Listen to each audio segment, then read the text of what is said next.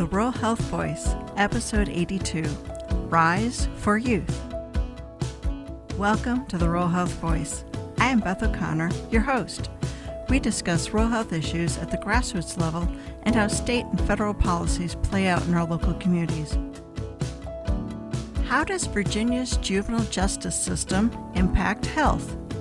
Valerie Slater, Executive Director for Rise for Youth, joined me to discuss the need to reform Virginia's juvenile prisons. Well, welcome, Valerie. Hi, Beth. How are you this afternoon?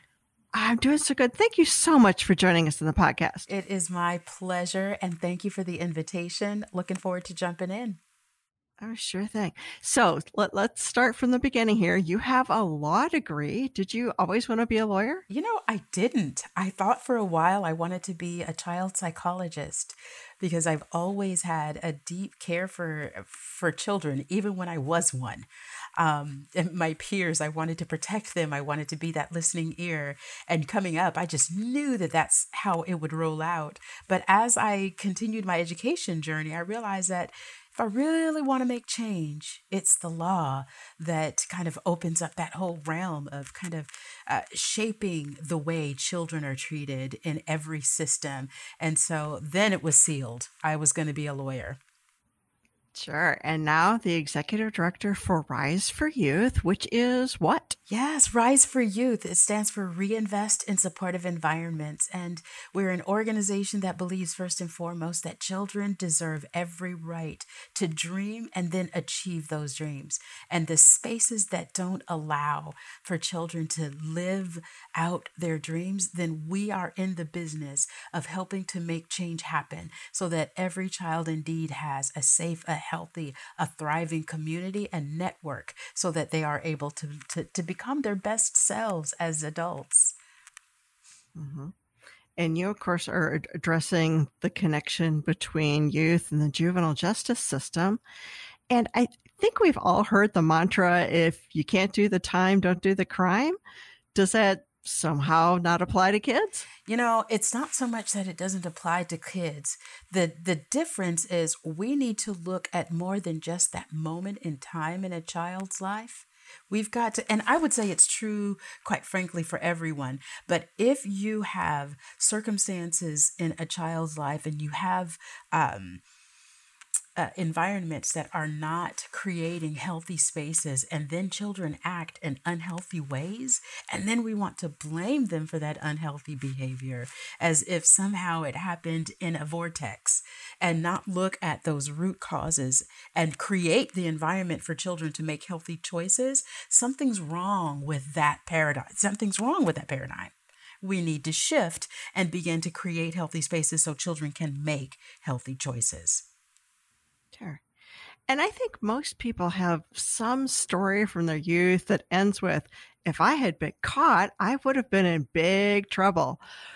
What's the difference between a kid having a momentary lapse in judgment and a kid that is truly troubled? You know, one of the biggest differences is, again, that environment. So there are environments that are incredibly healthy and that provide children with the opportunity to make mistakes and bounce back from them. And then there are environments that are incredibly over-policed and that are constantly looking at children and waiting for that moment, that lapse, so that they can be caught up and captured.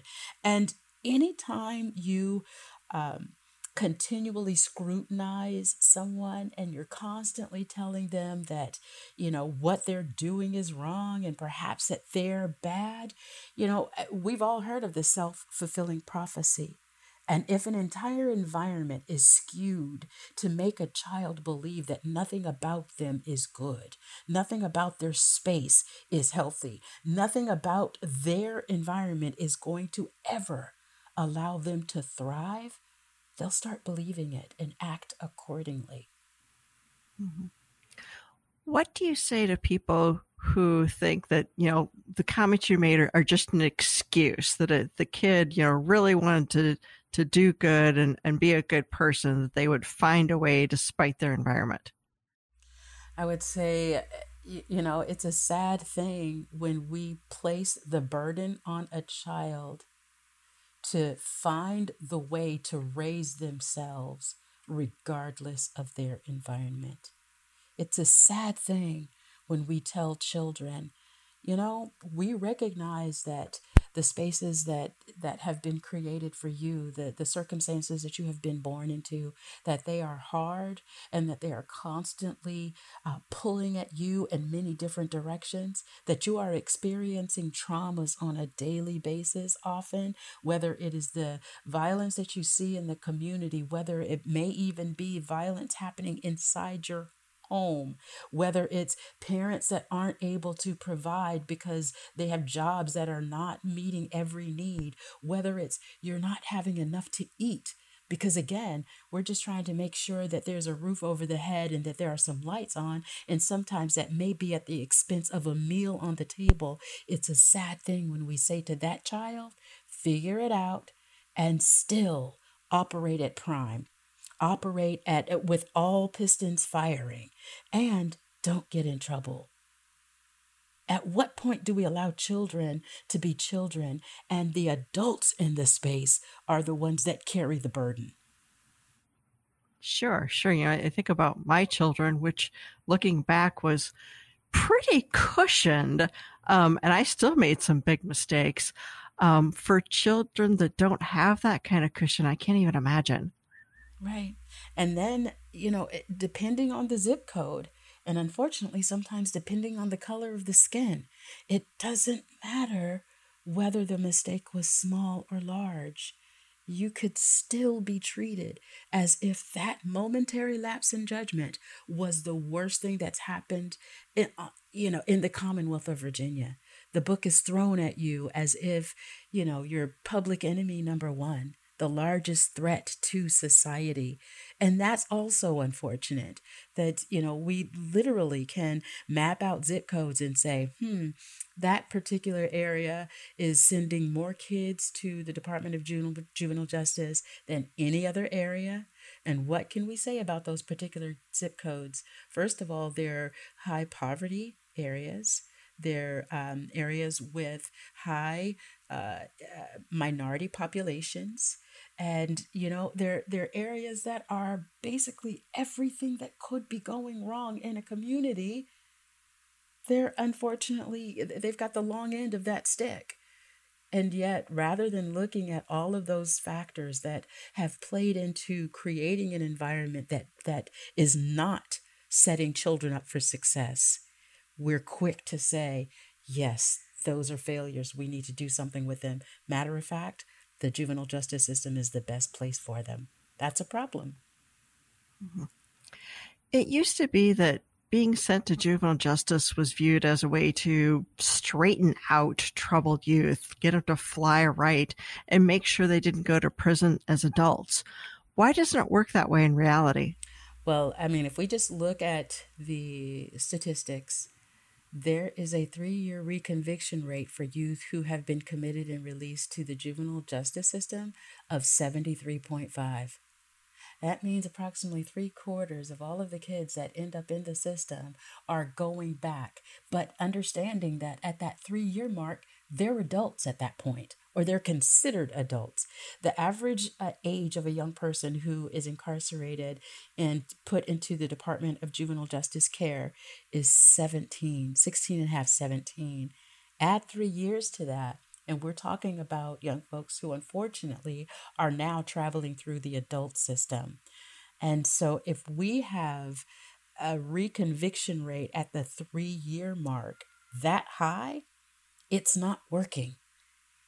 And, and then when you look at the environments of lack, and then all of the trauma that these young folks have been exposed to, then 90%, as of 2020, over 90% of youth incarcerated required mental health services. And more than 70% of youth that enter youth prisons have demonstrated significant symptoms of a mental health disorder at the time they were admitted. It's unfortunate. And then just one other point that really needs lifting up here. Over half of all of the commitments to the care of the Department of Juvenile Justice were stealing related crimes, burglary, larceny, robbery. I am not condoning any of those things, but children stealing, if they're coming from communities of extreme poverty and lack, and they're stealing, are we not figuring out that 1 + 1 = 2? If we begin to meet the needs, we can then see a decrease in these behaviors. We shouldn't wait until children have done something that can land them in trouble before we start addressing those protective factors and those situations around them that are causing the trauma, that are causing them to continually experience adverse childhood experiences, right? If we don't step in, if we don't change the environment, we cannot possibly expect that we're going to yield healthy children, healthy fruit from poisoned soil.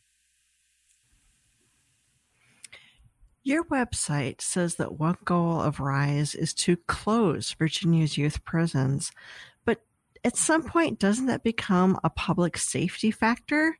Surely there are some kids who need to be separated from the general population. You're absolutely right. There are some children that perhaps may not be able to receive services while living in their homes, but we should then be looking at creating very small. So right now we have Bon Air Juvenile Correctional Center, which has a capacity of 272. And it was quite frankly modeled after an adult prison facility. That is not the appropriate or the proper place to attempt to then rehabilitate a child. We understand already that a classroom size of over 25 is when it becomes a little more difficult to truly provide what's needed for every child in the room. We need to take that same model and make sure that we are creating smaller spaces that are closer to home, that are surrounded by all of the resources that are needed, not just by those children who have caused that significant harm and are unable to remain safely in their homes, but what's needed by the full community. We are failing those particular communities because we are not allowing for the appropriate resources to be provided so that they are healthy communities. The school environments are healthy. They're having health outcomes that are, everyone has access to health. If we provide the services necessary for the kids on the inside and for community so that those social determinants of health begin to raise and they are appropriately provided for every community member, then those children will have an opportunity to rehabilitate, but so will the community right along with those children. So they will come out into a healthier environment. How beautiful would that be?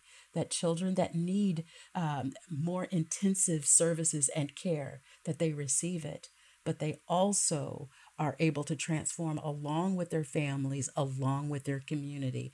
And then we are able to truly see rehabilitation happen from our Department of Juvenile Justice. And you mentioned the one facility. Is that the only juvenile prison in Virginia? It is. Beaumont closed in 2017. And what was really so wonderful about that transition, there was a $40 million surplus created by the closure of Beaumont, and every one of those dollars was reinvested back into the Department of Juvenile Justice to create what's called a continuum of care, making sure that the services that are needed for children with, the lightest touch with the system, to those children that we were just talking about, those one that need those more intensive services, and creating that continuum to serve children in the least restrictive environment as possible. So as many young folks as possible that could stay home and still receive the needed supports to rehabilitate. What a wonderful thing. And we saw so many community partners able to access those funds to build out their programming and to serve more children.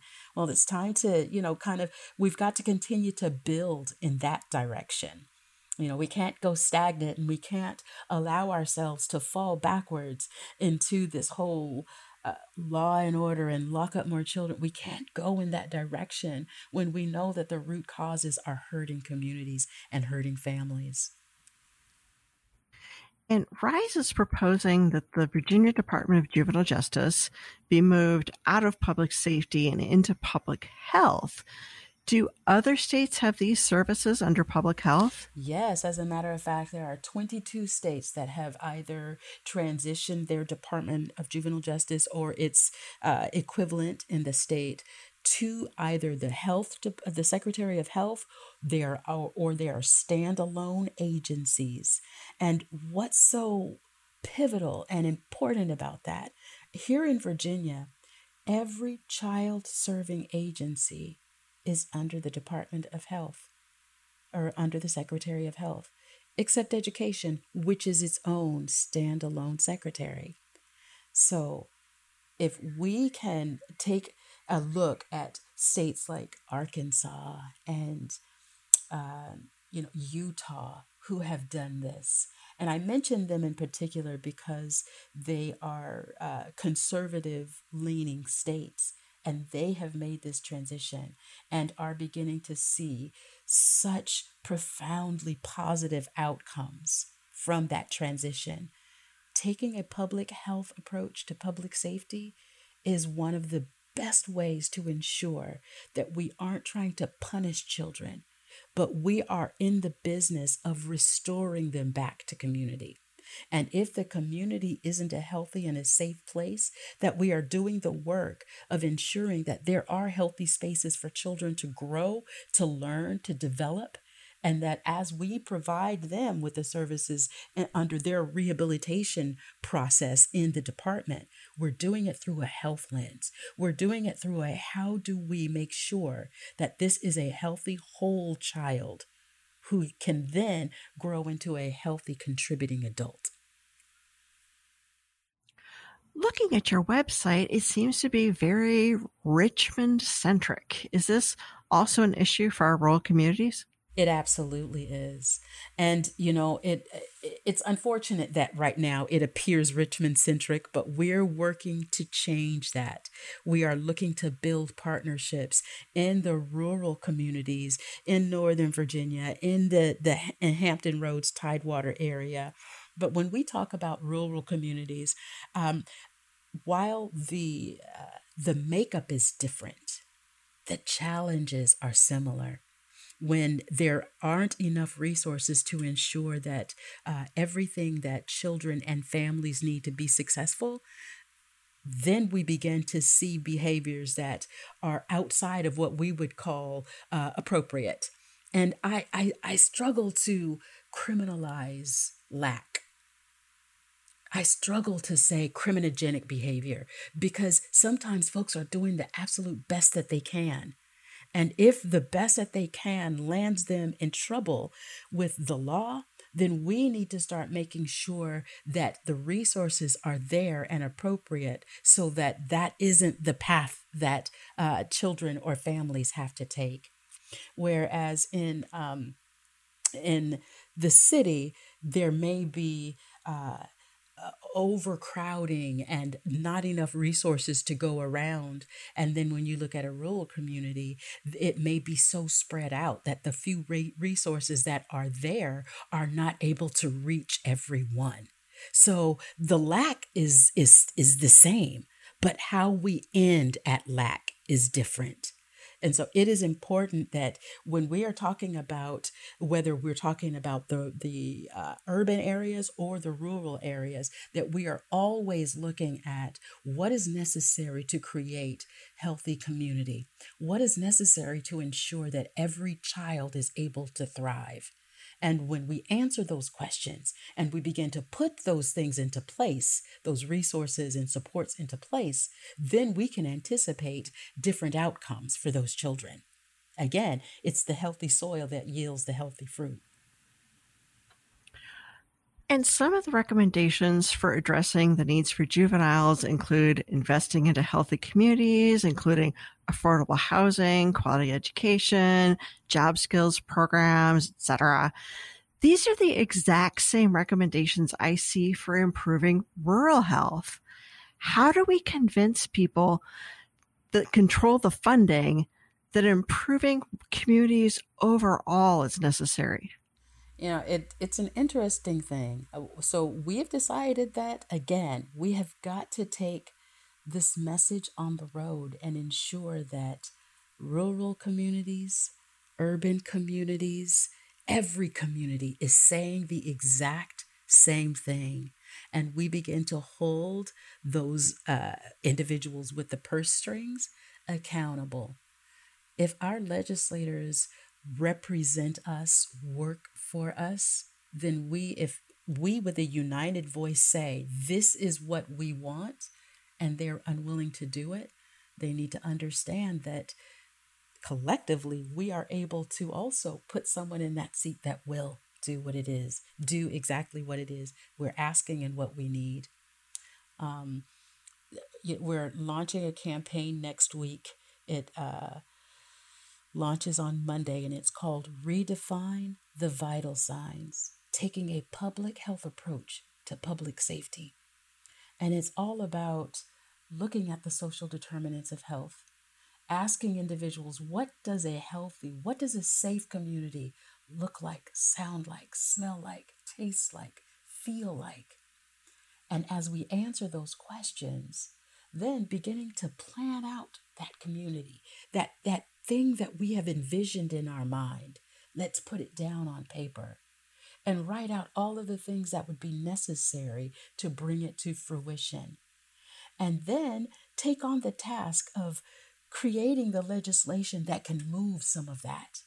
Talking to even our local officials and saying, this is something that you can do right now to bring this piece to fruition. But we need a blueprint. And we believe that every community ought to have the reins in their own hands to create exactly what it is that they want their community to be like. And Rise for Youth, we just want to be the instigators of change. We want to be the ones perhaps starting the conversation, but we want those conversations to reverberate across the Commonwealth so that every legislator, every local official recognizes that we are not going to allow some communities to flourish while others wane and languish. We are no longer going to allow some education some school districts to be robustly and well funded, while others are just barely getting by, and perhaps their materials are years old and their buildings are even falling apart. That we're not going to have this haves and have-nots mentality anymore. We're not going to stand for it. And we're going to make sure that if you are an official, if you are, whether you're local or whether you are at the state, in the General Assembly, we're going to hold you accountable to ensuring that Virginia is a Virginia for every citizen. Every person who lives in this Commonwealth ought to have opportunity and access to really thriving. What else do we need to know about RISE and the wonderful work you're doing? We are in the middle of our Youth Development Academy. So every year we host somewhere between 15 to 20 students, and we expose them to the many forms of advocacy, whether it be environmental justice, financial literacy. We have legislators come in and talk with our young folks. We have advocates that are in the arts come in and speak with our young folks. We take them to museums of culture and of history, and we expose them to all of the great ways that they can use their power, their voice, their skills and abilities. We enhance them and then allow them to have 6-month paid internships with whichever of the presenters that they have heard and learned from, so that they can go deeper in the work. And we look at this as building the network of RISE because we want to make sure that there isn't a place in the Commonwealth that doesn't recognize the value of our children and the need to pour into them. And so it's really exciting. We have another month of engagement with presenters, and then our young folks are going to graduate and go out into the wide world. We believe that we're creating an army of educated and empowered and activated young folks to step into these spaces of leadership and begin to change and shape the Commonwealth in the ways that it needs to be shaped. We are all about empowering young people. We have got to really recognize the value of children. They are our future, and that future is now. You know, there is an African proverb that says, well, actually, it's a greeting. And the one person will say, "And how are the children?" And that response, it is considered a measure of the health of that community, of that family. And so I am hoping that we as Virginians, we can do the same. That I can say to my rural sisters and brothers, "And how are the children?" And that you will be able to answer me, "The children are well." And that will be the measure of the health of the community. That I can say to urban sisters and brothers, "How are the children?" And the response across the Commonwealth will be, "The children are well." I like that. Children are well. If someone is concerned about the youth justice system in Virginia, what can they do? I would first say, please follow Rise for Youth.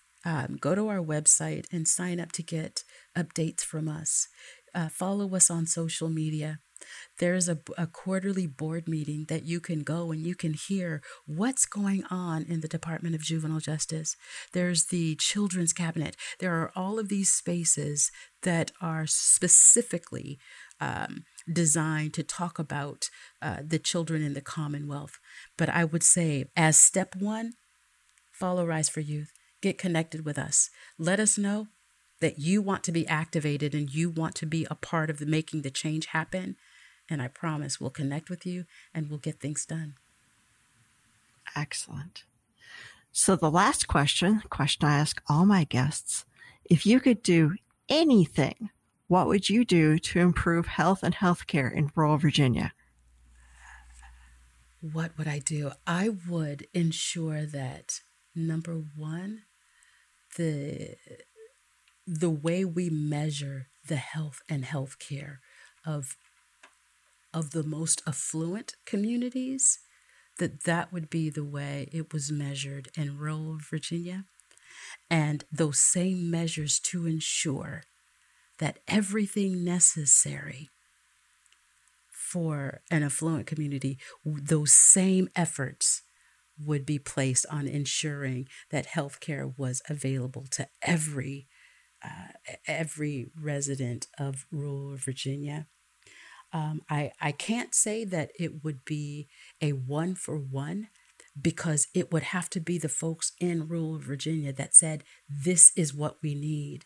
But once what was needed is made, once we are aware of what's needed, that we would then spend every resource to ensure that it is there.